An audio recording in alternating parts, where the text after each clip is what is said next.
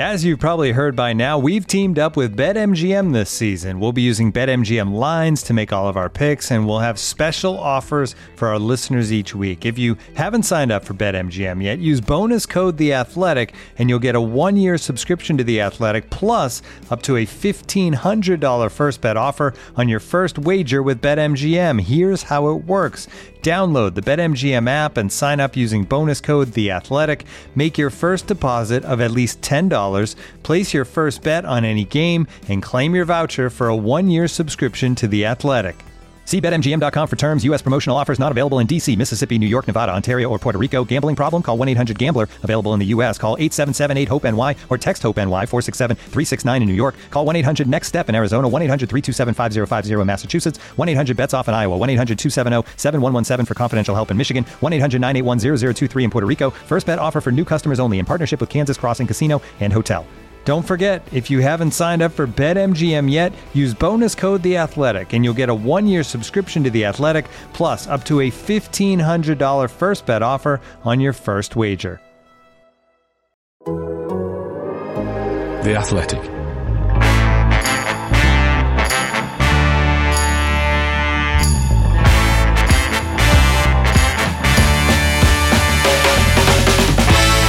Hello and welcome to the weekend preview on the Athletic Football Podcast, sponsored by Bet365. I'm Dan Bardell, and today myself and co-host George Ellick will preview the best of the weekend's FA Cup action alongside Bet365 Steve Freeth.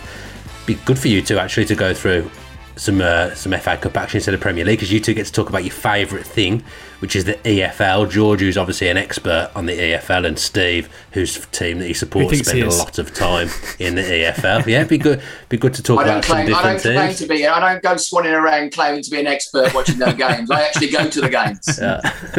No time, Steve. How are we both? I'm excellent, actually. I mean, good forms. Unlike Stoke, who I've seen twice over the last few days, have been pretty average to say the least. But I was treated to Manchester City Leicester on Boxing Day, so that was an absolute belter. Yeah, I kind of ruined your thing on Twitter where you said, guess where this is. Everyone was going for a northern game because it was like pie gravy, like they're thinking League One, League Two or whatever. And it was Manchester City. I couldn't resist getting involved. FA Cup third round. Have either of you got any treasured memories from the FA Cup? Because we do, football fans, proper football fans, they do love the FA Cup, don't they, George? I mean, I absolutely love it.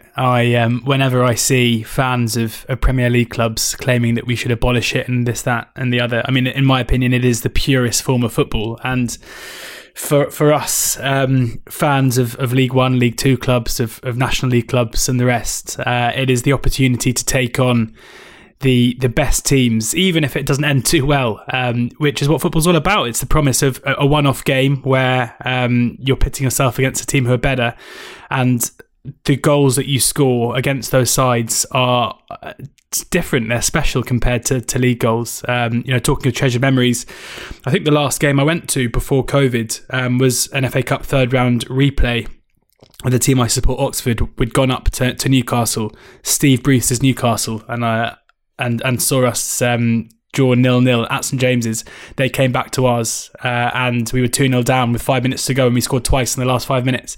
And it was, that's not the kind of, even when you score a last minute winner in the league, scoring twice against a Premier League side at home under the lights, there's nothing better than that. And even though Alan Saint-Maximin did what he normally does and scored an incredible goal late on in extra time to prevent us from penalties, everyone left that ground knowing they'd seen a very special game and something that lives long in the memory. And little did we know that we wouldn't be going back to games for about a year or so. So I love the FA Cup. I think that that those, it's normally going to be fans of top six Premier League teams who can't be bothered with it, should think about how big a day this is for those fans who are coming to see their team pit themselves against them, because it is pretty special. Nothing really comes close. Yeah, and you must have some memories over your checkered football history, Steve.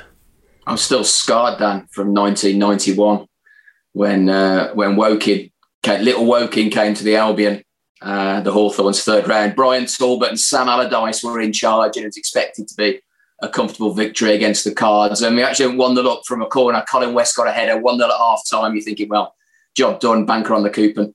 Unfortunately, there's a certain Tim Bazaglo that had an absolute field day against, I think it was Gary Strider and Graham Roberts. You'll remember him from being a great defender back in the day. And he got a hat-trick in 15 minutes and we ended up losing 4-2. And did the fans riot? No. They went on the pitch. They lifted up Tim Bazaglo onto their shoulders and paraded him round the ground as like some sort of hero, even though we've been absolutely embarrassed. So I still can't shake that one off, but I'm sure that's great memories for Woking fans as well, which was a great day for them. Not so good for the Albion, and Talbot and Allardyce were sacked quite swiftly afterwards. Yeah, I was saying to you both yesterday, when I think of the FA Cup third round, I just think of just dreaming of not getting Manchester United in the FA Cup third round, because we just always get them. Yet again. So I don't know exactly how many times it's been, but it feels like it's been a lot of times in my lifetime. Villa get Manchester United in the FA Cup third round. At least it's always on TV, so you don't have to, you don't have to get off the sofa. Yeah. Well, I've got memories of being 2-0 up, heading into the fourth round, and then Manchester United bring on Ruud van Nistelrooy and him just scoring a hat-trick in 5 minutes or 10 minutes or whatever it was, something stupid, and we're on our way. I think I might have even cried. Maybe that was fate, Dan, for about, clearly you weren't around, even I weren't around in 57, where I think Peter McParlin, wasn't it? I think he got a couple of goals in that game, and the goalkeeper was kind of in the back of the net, I think, and had to be, and I think an outfield player had to go in nets for Manchester United that day. Maybe it's a bit of payback from 57. Well, we've not had much luck since 1957 because we haven't won the FA Cup since then. Now, I said to you yesterday as well, even when Man U didn't enter the competition because they decided they weren't going to enter it one year because of the World Club Cup, we got the lucky loser. That would have been them. And then we only scraped past them. I think it was Darlington. We only scraped past them 2-1 as well. So, yeah, we just can't seem to avoid Manchester United. And yet again, we have them this year in the third round. Let's look at these fixtures then, step away from memory lane. The first one is Swindon v Man City, Friday at 8 o'clock. Steve, Man City, 10 points clear at the top. Did they impress you over the festive period? They've actually gone and made the title race quite boring now, haven't they? Yeah, I think we were expecting a 3-horse race, guys, weren't we, at the start of it? It wasn't that long ago that Chelsea were 2-1 for the title when they beat Leicester, I think it was in November, and Liverpool were 9-4 after touching 9-4 after Divock Origi's late winner at Molineux. But all of a sudden, City have just bounded clear. 12-1 on they are now to win the league. 11-10 to win the title by 10 points or more. They won it by 12, I think, last season. But as we said at the top there, going to that game on Boxing Day, the first 25 minutes when City just absolutely blitzed them, I thought it was going to be a record score. I thought it was going to be 10 goals scored by one team in the Premier League for the first time in history. But I'll tell you what, I'll give Leicester City some credit, and Brendan Rodgers, the way they set up. Even though there were 2 or 3 down, they kept going for it, and they had plenty of turnovers. They were pressing. James Maddison was fantastic on the break as well. He ended up having 6 shots in that game. No surprise that he scored. He could have scored a lot earlier. Iheanacho as well had 3 shots on target. They made a real game of it. Clearly, the games against Brentford and Arsenal weren't as comfortable, but I suppose they ground it out, and that's what champions do. Does Pep deserve credit for the fact that it says there that they haven't got a striker? I mean, they have got a lot of world-class players, so I'm not sure he deserves a massive amount of credit because their squad is unbelievable despite the striker shortage. But to have moved away so clear, I guess, Liverpool and Chelsea are incredible teams, so to move away and be this clear already, it does speak volumes. Yeah, it does. I mean, I think we have to, before giving Man City too much credit for what they've done over the festive period, we have to acknowledge that Chelsea and Liverpool had quite a big part to play in the title race, seemingly ending over the period of a couple of weeks, from dropping plenty of points, while City did enough to get over the line in a few games where they weren't at their most impressive. Certainly Brentford were able to set up in a way where they didn't really look to attack too much, but they were able to frustrate City, and then in the Arsenal game, which I think we're going to talk about in a second, I thought Arsenal were quite clearly the better team until it was 10 against 11. So, I mean, of course, Pep deserves credit, and one of the things I think he deserves the most credit for is we talk about how they don't have a recognised striker. Well, they do, but he's playing a right wing in Gabriel Jesus, who's having a brilliant season and looks a completely different player to what we've seen previously, and is a key part of this side now. And they're able to rotate between him and Mahrez. They're able to rotate between Grealish and Foden. They have so many options. And whoever they play in that false 9 role, they never really look particularly convincing. I think Bernardo Silva is the one who looks best when he plays there, or possibly Gundogan. But none of them ever seem to really be the key player on the pitch, but it doesn't matter because the players surrounding them are so good and are so well drilled in their roles that they are just a winning machine. So yes, Pep deserves credit. Would they be a much better side with a striker in there? It would be a different side. So who knows? I think the way they're set up at the moment enables them to get the best out of Foden, to get the best out of De Bruyne, who's coming back into form now. Grealish is clearly the one who still needs to step up, but I have no doubt that will happen. Players who play for Pep often need a bit of time to get up to speed in terms of what's being demanded of them, and his role at Aston Villa in terms of being the key player, the player that they wanted to get on the ball as often as possible, often having a couple of players doubling up on him, has completely changed now, where he is one small cog in a big machine. So I'm sure that will come, but yeah, I mean they are a breathtakingly good footballing side, and they are they're champions elect now. I can't really see how any other eventuality would happen. I can't see how they would drop the points needed to bring the other two back into it. Well, another side that's been described as a good footballing side is Swindon Town, George. They're described as the best footballing side in League 2, possibly even League 1 if you were to include those teams as well. Tell us about the job Ben Garner is doing, George. He's done a magnificent job. He's a previous youth team coach who got the job at Bristol Rovers last season, a very well-regarded coach at the time. For whatever reason, he came in at a difficult time just before the COVID break at Bristol Rovers, and did not do a good job, and it culminated in their relegation into League 2. And he left with most Bristol Rovers fans when he got the job at Swindon. Their rivals, they're rivals from down the road, albeit not their biggest rivals. That belongs to my team. They were telling Swindon fans not to be particularly happy with the appointment, but he's proven in his short time there so far that he is a very talented coach. And for Swindon Town as well, who in the summer looked to be on the brink of oblivion, to be honest, under their previous owner, Clem Morfuni, an Australian businessman, bought them just in the nick of time and has invested very wisely in terms of the playing squad and the off-field coaching staff as well, including Ben Garner. And they went from being one of the favourites for relegation to now being promotion challengers. And Garner has done this playing a really attractive brand of attacking football. They look to get the ball down wherever possible. They've got plenty of technically gifted players. Johnny Williams, who many people will remember from spells in the Premier League, is at Swindon. Jack Payne as well, who played for Huddersfield in the Premier League, I think, as well. Louis Reed's a very technical deep line midfielder too. Ben Gladwin. These are all players who the only way they know how to play is to get it down and to play. So that can often be a dangerous mentality against Manchester City. We saw how Brentford, a team who on their day can play it as well, looked just completely shut up shop. There's very little chance of Swindon looking to do that at all. I would have thought they're going to look to play their own game. And as laudable as it may be, and I have no doubt that people who watch this game on Friday night are going to come away being impressed with Swindon, I'm not necessarily sure that will translate into a favourable scoreline for them. What's your tip then, George? Yeah, my tip here is, as I say, I think Swindon will come out of this with credit, but I think City at 12 on are looking to me like, we've got to find a way to get with them, and often the way to do that is Man City to win both halves. And I'm going to add to that Man City to win the match by 3 or more goals, so a bet builder. So City to win both halves and City -2 at 10 to 11, because I do think Swindon will play their own game. They'll look to play the way they normally do, but I'm not necessarily sure that is the way to play against the Pep Guardiola side, and they might be picked off. Yeah, Joy, I agree with you there, George. I'm surprised that it was given. It's quite lucky. It's probably to get another gig. But speaking to people who have worked with him previously, he's a massively ambitious manager, a new breed of manager by all accounts. Sessions and drills are fantastic. Video analysis as well. He's top draw. And he's been travelling around the top clubs as well, getting tips from all the top managers as well, so I believe. So it's certainly looking good for Swindon as well. I think they have the highest possession in League 2 as well. So I'm looking forward to this. It's certainly going to be an entertaining game, you would have thought. Looking for an assist with your credit card but can't get a hold of anyone?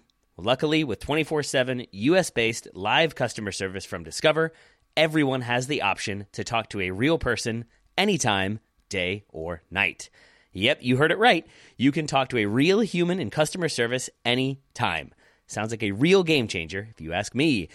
Make the right call and get the service you deserve with Discover. Limitations apply. See terms at discover.com/creditcard. Looking for an assist with your credit card but can't get a hold of anyone? Luckily, with 24/7 US-based live customer service from Discover, everyone has the option to talk to a real person anytime, day or night. Yep, you heard that right. You can talk to a real human in customer service at any time. Sounds like a real game changer if you ask us. Make the right call and get the service you deserve with Discover. Limitations apply. See terms at discover.com/creditcard. Game 2 is Millwall v Crystal Palace, Saturday lunchtime, a London derby, Steve. I like the look of that one. That should be a good tie, shouldn't it? Yes, I'm hopeful. And you know what? Could this be Crystal Palace's year? They've got a good history with the FA Cup, haven't they? Well, they've got some history with the FA Cup. They have some history, but you know what? They've never won it. They've got to the final a couple of times. 1990, I'll remember that as my age, certainly doing that. In 2016, I think, where they lost to United after extra time. United again, FA Cup, we keep talking about it. But I think this could be a fantastic year for them. I think it's a great chance to go for it. 16-1 to be relegated and 50-1 to win the FA Cup. They're sitting in mid-table with 23 points. I think a bit of a concern is the way that they've conceded goals recently, and this will certainly be, I wouldn't say a spicy tie. I think it'll be a decent atmosphere as well. They have been conceding a few goals, but they did have 22 shots, I think, Palace, against the Hammers in that defeat when chasing the game as well. They've lost a couple of players to the AFCON as well. So, and it's Brighton and Hove Albion next for them as well. So that's another massive game. But I do see this as a great chance, and I can see Crystal Palace going quite deep in this competition. I think that's a good shout, because I've enjoyed watching Crystal Palace this season. Every time I've watched them, they've entertained me. They're always in the game. I know they went 3-0 down, but then they still find their way back into the game against West Ham. They just feel like they're always in the game, and I feel like they could be a good cup side this season. Michael Elise continues to impact games from the bench, George. He'll probably get a chance to start, you would think, in the FA Cup, wouldn't he? Because he hasn't had many starts since he's joined Crystal Palace. Yeah, it's a bit of a surprise. They obviously have a wealth of attacking talent, and Wilfried Zaha is an automatic pick, and then Ayew seems to be the one that Patrick Vieira is starting at the moment, and Barriere in there too. But it's probably not a bad thing. He's a very young player. He only kind of burst onto the scene properly last season. So for him to be given time to settle in is probably the right way to develop what is an incredibly exciting talent. And games like this are where he should probably come to the fore, because this is a game against a championship side where he excelled last season. The pressure somewhat off, but getting first team minutes in what is still an important tie is important. But he's an incredible player. His ball striking ability, it's something I said a lot last season. It's not something you often talk about with players, but the way that he strikes a football, the technique that you see when he hits it, is so impressive. His delivery's fantastic. He's got an eye for goal as well. He's one of those players who you can't stand off him because he will take you on, and because he'll kill you with his passing. And if you press him, he'll skip past you as well. So Palace did very well to get him. He's the kind of player that realistically teams at the top end of the Premier League, in my opinion, should have been going after. But as we often see, it normally takes that one move in between before these teams would rather pay a premium, having seen a quite obvious generational talent perform for that club in between the two, rather than going straight to the Championship and getting him. But I'm incredibly excited to see that he's made such a good start to his Palace career, and I'm sure it will continue. Yeah, I understand you want to highlight Jed Wallace of Millwall. Yeah, Jed we're not necessarily sure if he's going to start here, because there's a lot of speculation over his current transfer position. His contract's out at the end of the season. It looks likely that he's going to be moving on. There's talk that Nottingham Forest are trying to buy him, basically pay a cut price fee, or Besiktas are being linked as well, who can obviously approach him, given they can come in. UK clubs cannot. But he's an unbelievable player. What he's done at Millwall over the past few seasons is so impressive. Incredibly fast, with an eye for goal, and laying on plenty of goals as well. His importance to Millwall over the last few seasons has been so impressive. So yeah, I'm hopeful that he gets his move. I must say, as a fan of his, I always assumed that when he got his move, it would be to a Premier League club. So Forest would do very well to sign him. But I think if he does play here, if the speculation isn't too much, then this is an opportunity for him to put himself in the shop window for Premier League clubs as well. Steve, what's your tip for this game? Yeah, I'm going to keep it simple, Dan. Palace are around even money to win this game. I think they'll do that. And I am throwing a dart on the Eagles winning their first ever FA Cup, just like Leicester did last year. So Eagles to win for me. The next game we're going to look at is Hull City v Everton, which is Saturday at 5:30. For anyone who hasn't followed Hull's journey since their relegation from the Premier League, the Athletic's Phil Buckingham is on hand to fill us in. No club in English football has now been up for sale for longer than Hull City. The current chairman, Asim Alam, declared in 2014 that he would gladly relinquish control after his attempts to rebrand the club as Hull Tigers were blocked by the Football Association. "I will give it away. Out means out," he famously said at a time Hull City was still a Premier League club. Only it has not been quite so straightforward. A string of prospective new owners have shown serious interest, but none have been able to conclude a deal across a timeline spanning close to 8 years. Acun Ilıcalı, the Turkish businessman and TV celebrity, hopes to be the one to add a full stop to this protracted story. He made it known as far back as the summer that he was keen to buy Hull City and formally entered into a period of exclusivity with the Alam family in late October. The process has since dragged out longer than either party had hoped, but Ilıcalı announced on New Year's Eve his belief a takeover would soon be completed. Most supporters will welcome a new owner with open arms. Discord and unrest have pockmarked the recent history of Hull City, and only with a fresh start can the club begin to shed the apathy that has taken hold. For all that the club has achieved in their 11-year rule, for most, the Alam family have overstayed their welcome.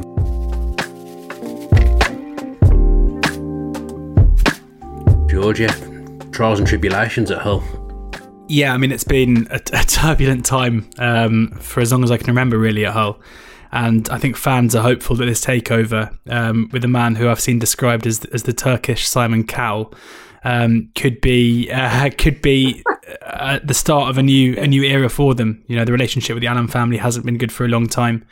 The prospective new owner supposedly announced the takeover on the Turkish version of The Voice over the weekend as well.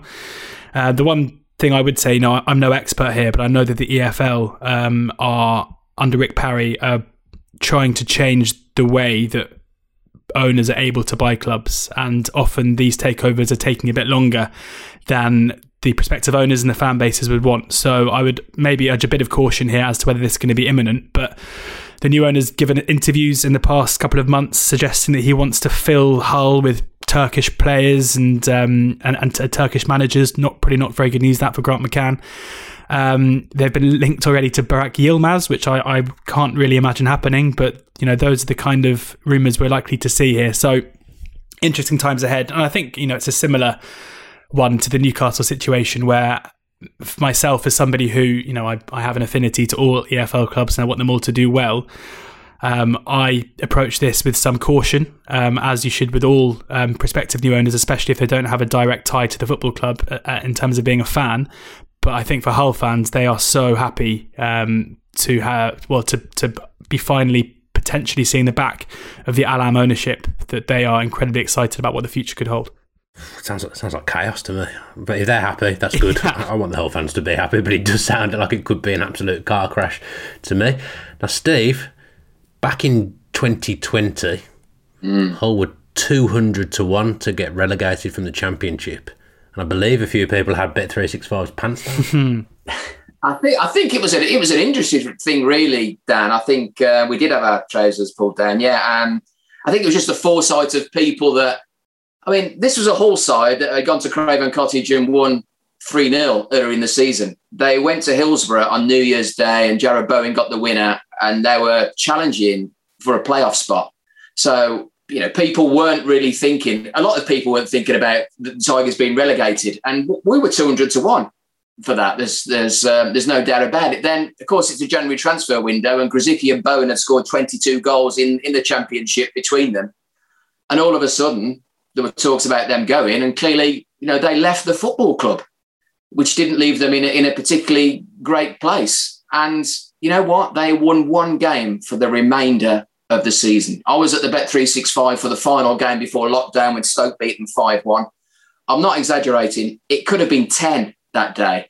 And even when we returned from lockdown and they got a last minute winner against Borough, I thought, well, maybe Hull might get out of it. They might survive. But then Albion beat them 4-2. And the final nail in the coffin was the fact that Wigan, who were relegated with their 12-point deduction, they beat them 8-0, 7-0 at half-time. They're just completely down tools. So, and fair play, they came back the season after, and it was fantastic what they've done. But it was just an incredible gamble landed, really. I remember texting my Not the Top 20 co-host and host of the Athletic Tactics podcast, Ali Maxwell, saying, a Hull are priced to go down at 200 to 1. And he replied saying, nah, mate, they're too far clear. And I was like, and didn't back them. And then they lost and they were 150 to 1. And I was like, well, I missed the 200s now, I'm not going to back them. And then they were 100 to 1. And I was like, I've missed 150s now. Yeah. And I never got on. It's horrible, George, isn't it, when you miss the boat? You're so stubborn. But I know. You just don't want to I've missed it. Who's greedy enough? I missed the 200. I'm not getting exactly involved. I do not want a 150 to 1 winner. Too long. No, thank you. I missed it. I know. But it's all Ali's fault. So there you go. Yeah, well, we've touched on Jared Bowen there. Keane, Lewis, Potter, George. Potentially the new Jared Bowen? Yeah, there have been a lot of comparisons between the two, and understandably so. They're both wide forwards. They've both got a great eye for goal. Keane Lewis Potter is, that there are probably five or 10 players in the EFL who I can say with absolute confidence will be Premier League footballers in 2 or 3 years' time, and Keane Lewis Potter is definitely one of those. He is a brilliant player, somebody who is probably a bit less direct in terms of the way that he carries the ball than Bowen. Bowen's one of those players who gets on the ball, and as soon as he gets it, that he's basically going to drive at goal and try and get a shot off. Lewis Potter scores a lot of goals. He's creative as well. He's remarkably good in the air for somebody who isn't A, particularly experienced, and B, doesn't have the physique of someone who you'd expect to be dominant in the air. But he's an exciting player. He struggled in the first couple of months of this season to make the step up to championship level, although he was part of the side who came down before. But he's an exciting talent and somebody who I think could use this as a platform to really make his mark. And having seen what Bowen's done at West Ham, he will believe that his destiny is to at least follow in his footsteps and possibly even go further. Everton, Steve. I mean, we've spoken about them a few times on this podcast this season. Well, just worrying times, bit of a toxic atmosphere. Feels like it's only going to go one way. Does Wayne Rooney look more and more like the manager they might need to replace Rafa Benitez? I'd have laughed at that comment, Dan, a few months ago, I have to say. I saw Derby last week against Stoke. I thought they were a better side. I thought they looked like a side that were challenging for the playoffs, in all honesty. And I'd seen them at the Albion when Davis and Jagielka were rolling back the years, just heading and kicking and just being really well organised, I thought, in what they did. I think on the flip side of that, Dan, I think it's very easy to play at the moment for Derby with no pressure on them whatsoever. Everyone's expecting them to go down. So I think and plus players, I'm interested to see what business Derby, and what the type of players that Rooney loses in the window, because a lot of players seem to be playing, and they could easily go in January as well. Do I think Rooney's a right appointment? It would certainly unite the fans, I have to say, as you mentioned, in a toxic atmosphere currently at Goodison Park. But I think, no, it wouldn't be an appointment for me. It would be a romantic one. It would unite the fans, but that wouldn't be the one that I'd be looking for right now, because I still think Rooney's got a lot to do. Yeah, there was an interesting interview in The Athletic in the week where Alan Shearer interviewed Wayne Rooney, and I think he'd probably stay quite loyal to Derby. I think even if Everton came in, I think he'd stay to the end of the season. I think that's the way it came across to me in that interview. But if you haven't read that, go and read it, because it's a really interesting piece. Alan Shearer interviewing Wayne Rooney. George, how do you see Hull v Everton playing out? Yeah, I always think the ties like this are interesting from a betting perspective in the FA Cup third round, because you've got a side in Hull who, despite having a tricky start to the season, come into this in pretty good form in the Championship, and then you've got Everton who are clearly coming to this in the middle of something of a crisis. And often I think the odds can therefore overreact to what are the perceived trajectories of the clubs. And I think that might be the case here. Hull are 3-1 to win this. Everton 19-20. When you look at the two sides and the players at their disposal, and even the managers, there is daylight between these two sides, even if in their respective leagues they are performing very differently. The 19-20, I think, is value about Everton. But I'm going to go for Dominic Calvert-Lewin to score first at 4-1. we saw him make his return to the sides over Christmas. We saw him miss the penalty, of course, but there is no doubt at all that he is a prolific goal scorer against far better defences than the one that Hull are going to be able to put up, even though Hull have some decent championship level defenders, in my opinion, and some promising ones at that. We know that Calvert-Lewin is going to be playing in order to get back to fitness. He may not play the 90, but in terms of first goal scorer market, he should be on the pitch when they score their first goal. He should be on penalties as well. So I think Everton are the value here, and I think in Calvert-Lewin we've got a player who's quite clearly the most likely player to score. The class player on the pitch, and at 4-1 seems big to get that first goal. I want to talk about Dominic Calvert-Lewin. Really, in my bad books, went early on him on fantasy football. I did think I really thought it was clever. Unbelievable. I thought that was such a good shout, and then when I got the penalty, I was like, yes, come on, great shout. And then he double game week, ouch. Unacceptable if you're listening, Dominic Calvert-Lewin. I'm going to go against you as well, George. I'm calling cup set for that one. Okay, well, yeah, I mean, this is what I think often people can get.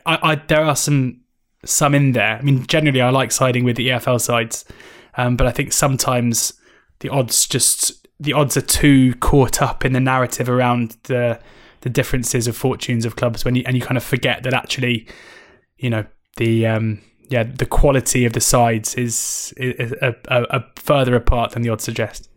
But we'll see. I'll drop you a text on Saturday afternoon when Everton go 2-0 up. I'm calling it. That's going in my accumulator to win that tie. Next game we're going to look at is West Ham v Leeds, all Premier League tie, 2:15 on Sunday. Boring all Premier League in the FA Cup. But Leeds have won a game. What's that done to their relegation odds, Steve? Yeah, big sense of relief, Dan, wasn't it, for Bielsa? You saw him on the touchline as well. And their 3 previous Premier League wins have just been by 1-goal margins as well, against the sides that are generally struggling, Watford and Norwich, I'll say, and also Palace as well. So that late Dan James goal would have been settled the nerves, I would have thought, for him. And after 23 shots, they certainly deserved the win. But they're a big old price for relegation, Dan. They're 4-1 for the drop. So we still think there's a big chance of them staying in the division, and that's probably down to the fact that Norwich are now 1-16. Watford look bang in trouble at 8-15, and maybe it's Burnley's time at 4-6 as well. But God knows how many times have we said that before? I know they've got games in hand, Burnley, but they've only won 1 game all season. And the interest that we've seen in Newcastle as well, the signing of Trippier, and whether there be a few more signings coming through the door up there on Tyneside. So we've eased them slightly from evens to 11-10 as well. So it's looking okay for Leeds United. Yeah, it was a happy new year for Manuel Lanzini, George, dancing through the Crystal Palace defence. He wasn't in the team at the start of the season, but every time I've watched him, I think he's a great player. I mean, he is. I think that Lanzini first goal against Palace was one of my favourite goals of the season. Only did it last that way for a couple of games. Poor Mateo Kovacic did what he did. But Lanzini's a player who I think it's only injury that has prevented him from getting that next move. Now, West Ham fans will feel like that's a bit disrespectful to them. In terms of pure talent, technical ability to impact games in the final third, there aren't many players better than him. I easily could have seen him getting a move to a City, to a Liverpool had he stayed fit. And he's now probably he's certainly at a stage of his career where those kind of teams aren't going to be looking to sign a player of his age. I mean, he's not necessarily old, but you're not going to see them come in for a 28-year-old and spend the kind of money that West Ham are going to want for him, especially with his injury record. So West Ham are onto a winner here. They've got a player who is top 4, top 6 level technical ability, who's now fit and firing. He can create, he can score. He's so tidy on the ball, so rarely gives it away, whilst also having that creative spark as well. So, there's always that conversation. West Ham fans will say they finished 6th last season, so they shouldn't count. But who is the best player outside the big 6, the top 6? And I think Lanzini, when he's fit, has a shout in that sphere. Not just recency bias after that incredible goal. Anyone who hasn't seen it, I would recommend going to have a look at it. The feet, the poise and the finish. Just, a beautiful player to watch and an amazing goal. And Steve, the bookies aren't confident of a top 4 finish for West Ham, despite all the brilliant work they've done over the last couple of years. They've got the Europa League as well, which would obviously be a passage through to the Champions League. Do they need to go for the FA Cup? I mean, they're 11-2 down for the top 4. They're quite a way behind Manchester United, Arsenal, Why are they away behind Manchester United? I had this debate on the Totally Football show on Monday. People kind of scoffed at me for suggesting that West Ham are just as likely to finish in the top four as Manchester United. Yeah, well, you can take the value, Dan, for 11-2 and go against our models, can't you? And then you can make a few quid like people did with Hull not so long ago. But yeah, I think as we talked about Palace, I mean, they're 20-1 West Ham for the title, for the FA Cup, sorry. And it's 1980, the time that they last won it. I remember watching that, going down memory lane again, a sunny day, Trevor Brooking's stupid header. Yeah, Willie Young should have been sent off for that tackle on Paul Allen. But I also went to the 2006 final with the Steven Gerrard one, and I got out my seat to leave at 3-2 in injury time. And of course, Gerrard hit that howitzer, and then I was back in my seat just as Shaka, his lot, was picking the ball out the net. So I think it's a good time for the Hammers to go for this. I don't think they're playing the Europa till March, which is probably around the 5th round time, I think, as well. I think they've only lost Ben Rama to the African Cup of Nations as well. They might need some defensive reinforcements, but I think I think sure West Ham fans would love a decent cup run. Yeah, and what's your tip for the game, Steve? I'm going for goals, Dan. Hopefully two sides like Leeds and West Ham will hopefully go for it. Admittedly, there'll be changes and we're going to wait on team news with COVID, etc., as is the way these days. But I'm going to go for over 2.5 goals. And the last cup game between these two ended 7-0. So I'm not expecting that, but I would love 7 goals. That would be a fantastic spectacle. This episode is brought to you by Michelob Ultra, the official beer sponsor of the NBA. Want to get closer to the game than ever before? Michelob Ultra Courtside is giving fans the chance to win exclusive NBA prizes and experiences like official gear, courtside seats to an NBA game, and more. Head over to MichelobUltra.com/courtside to learn more. This episode is supported by Season 3 of FX's Welcome to Wrexham. Celebrity owners Rob McElhenney and Ryan Reynolds' small-town Welsh football club has finally been promoted into League 2 after 15 seasons in the National League. Dedicated staff and supporters celebrate the city's return to glory while bracing for the newfound challenges that come with being in a higher division. Will Wrexham AFC stand up to the challenges and rise again into League 1? FX is Welcome to Wrexham. Catch all new episodes Thursdays on FX. Stream on Hulu. Right then, before we continue with the podcast, please remember that if you are going to have a bet this weekend, make sure that you do so responsibly. George, you've got some helpful tips on how to make sure that we do just that. Yeah, it's important to us that the listeners of this podcast are in control of their gambling. This is a podcast for those who are 18 years of age and older. Please ensure that you are only staking what you can afford to lose, and do visit begambleaware.org for any information to ensure that you're gambling responsibly.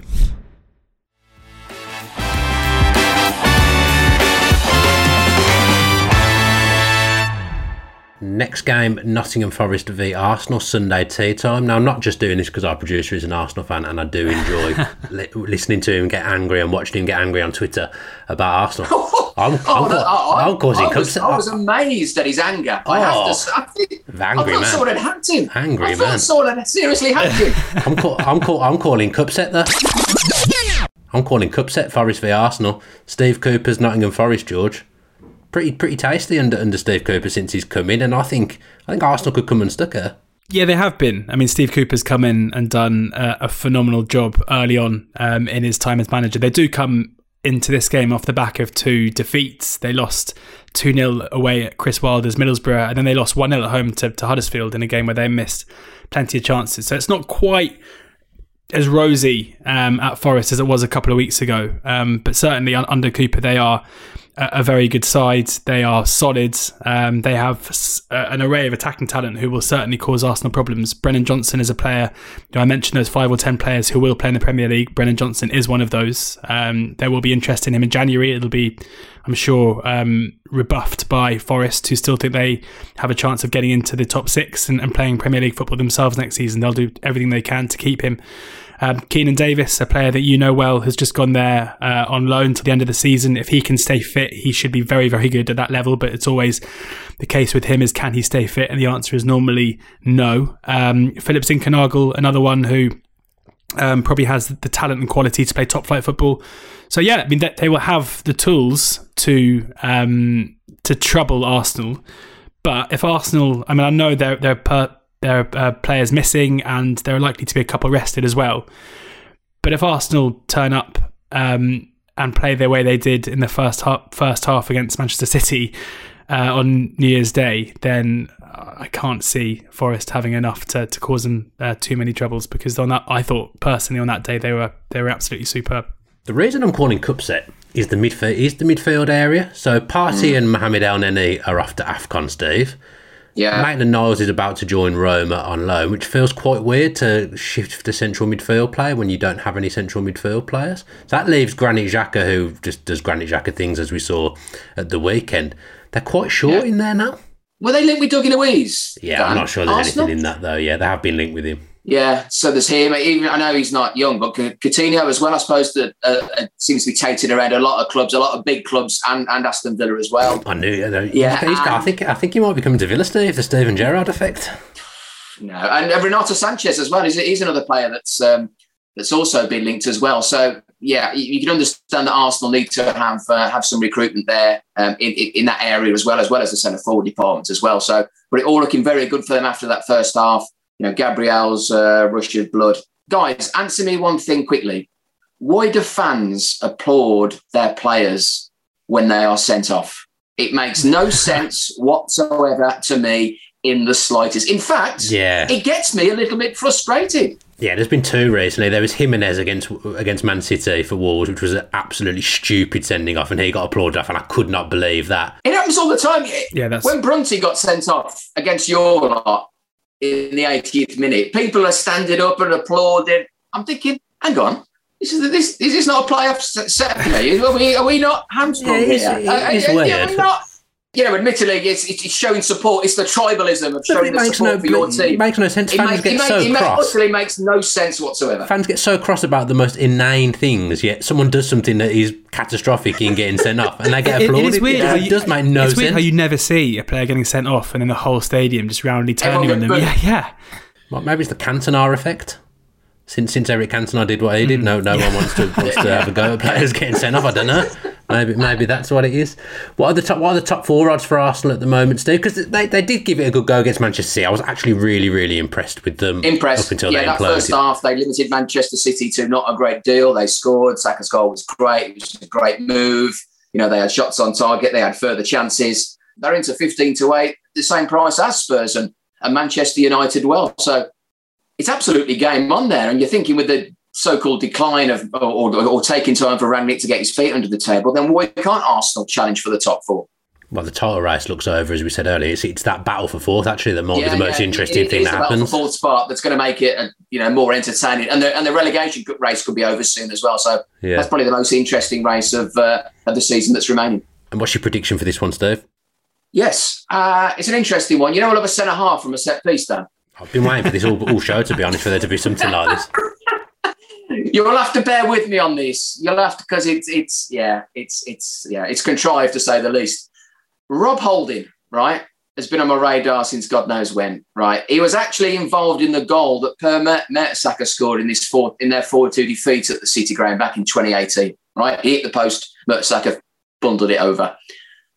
Holding has scored one goal for Arsenal since, just one, against Nottingham Forest in the EFL Cup in 2019. Now, many a chance has come and gone since. He's done this, he's hit the post, the keeper saved it. Rob Holding from a set piece, anytime against Forest this weekend.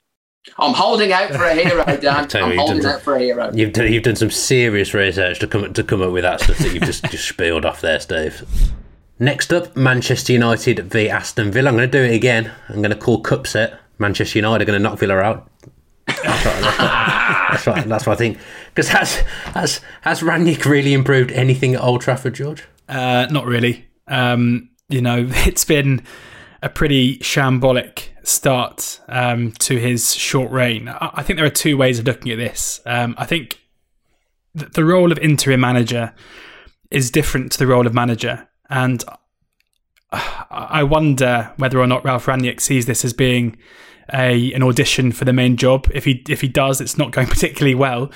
But if you're an interim manager, you would think your job is to basically get a club back on the straight and narrow. Because if the plan is to hire a manager in the summer, unless you are going to hire a manager who wants to play in this exact way, it doesn't seem to be the right means of getting players on side and sorting out the mess that Ole Gunnar Solskjaer left. So there is that, and I think that it's basically impossible to argue that Rangnick is employing the right set of tactics and the right mentality in order to get this Manchester United side and this Manchester United squad performing at the highest possible level. Having said that, I think some of the blame has to lie with the players, and it's something we spoke about here on this podcast many times under Ole's reign, where the club itself had fallen into a state of complacency, which I think we're still seeing now, where a manager comes in and immediately starts asking questions of the players and demands a different work ethic.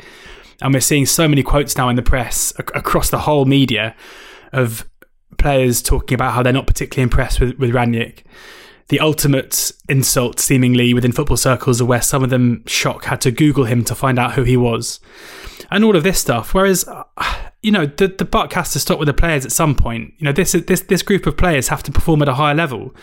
You can't just down tools when you're not impressed with the manager who's got such a reputation amongst football.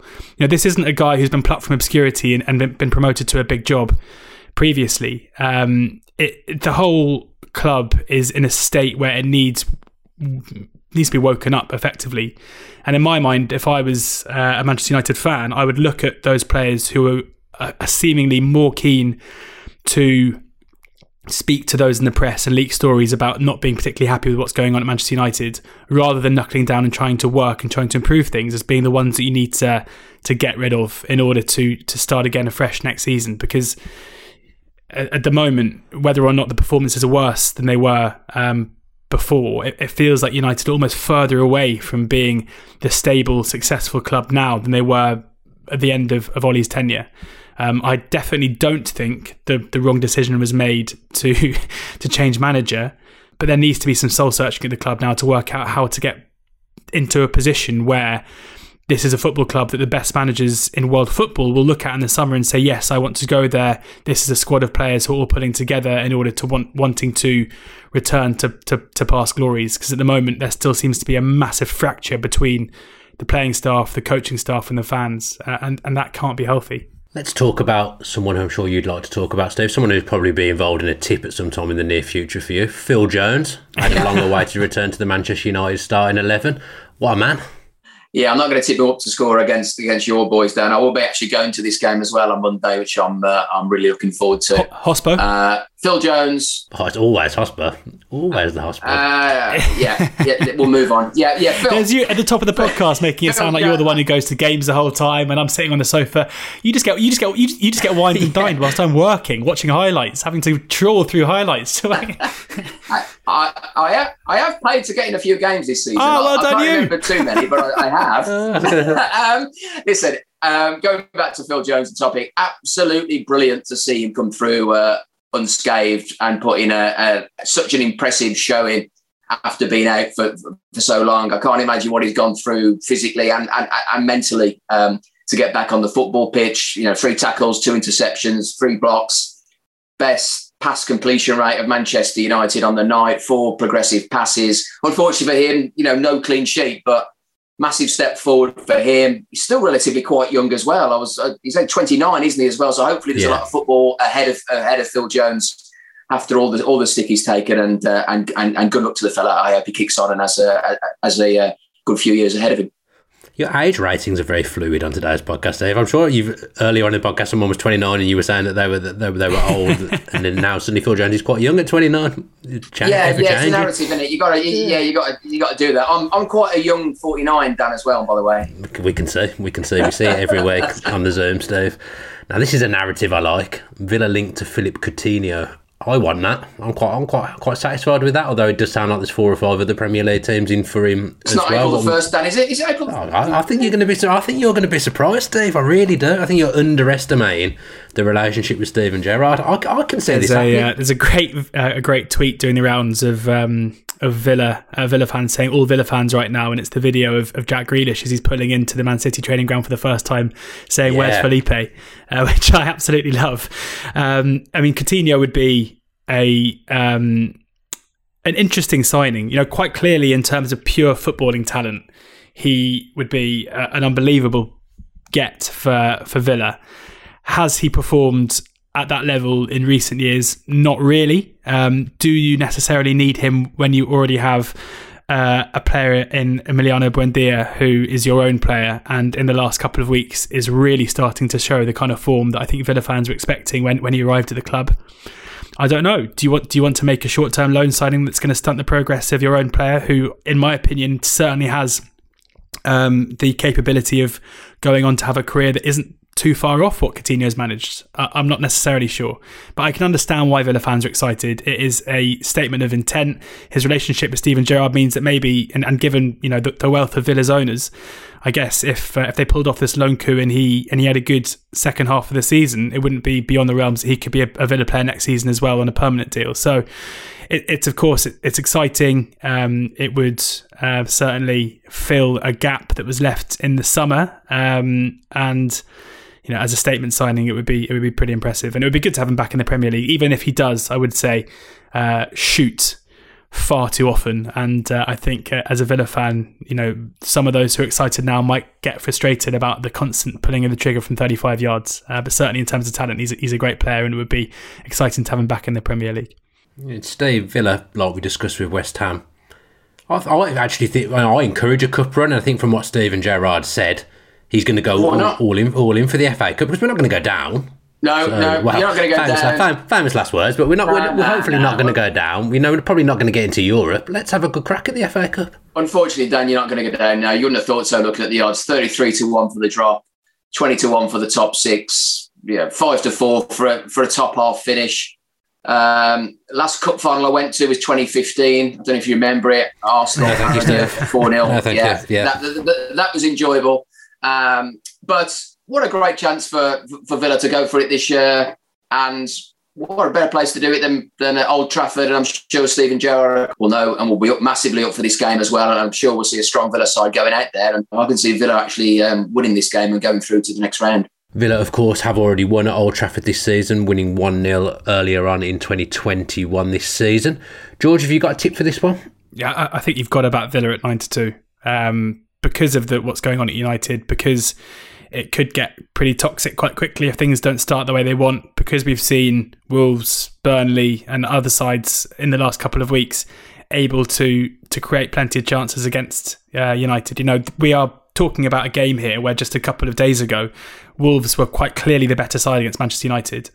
There's not a great deal in my mind between Wolves and Aston Villa, yet you're getting 9-2 about the same thing happening. So it might be proven wrong, but in a cup game where that Villa are going to look to attack at any possibility, and with question marks around key players, especially with the talk coming out of Manchester United this week around players not being happy about the manager, there could be a few shocks in the team selection as well. So I think Villa are a bit of a must bet here at 9-2. Thank you very much, George. Just enough time for me to remind you that if for some reason you're not a subscriber to The Athletic and you would like to change that, head to theathletic.com/footballpod and you will gain full access to all the brilliant articles as well as ad-free podcasts for just £3.33 a month for an entire year. That's theathletic.com/footballpod. And with the January transfer window open again, The Athletic are recording daily transfer shows, bringing you exclusive news and insight on any deals from the best newsroom in the industry. The only place you can hear these podcasts is on the Athletic app or by subscribing to the Athletic UK Audio Plus on Apple Podcasts. You can start a free trial today on that. My thanks goes to Steve and George, and of course all of you for continuing to listen to us in 2022. Remember, hit that subscribe button so you never miss a show. You've been listening to the Athletic Football Podcast. Have a great weekend and enjoy the FA Cup third round. The Athletic.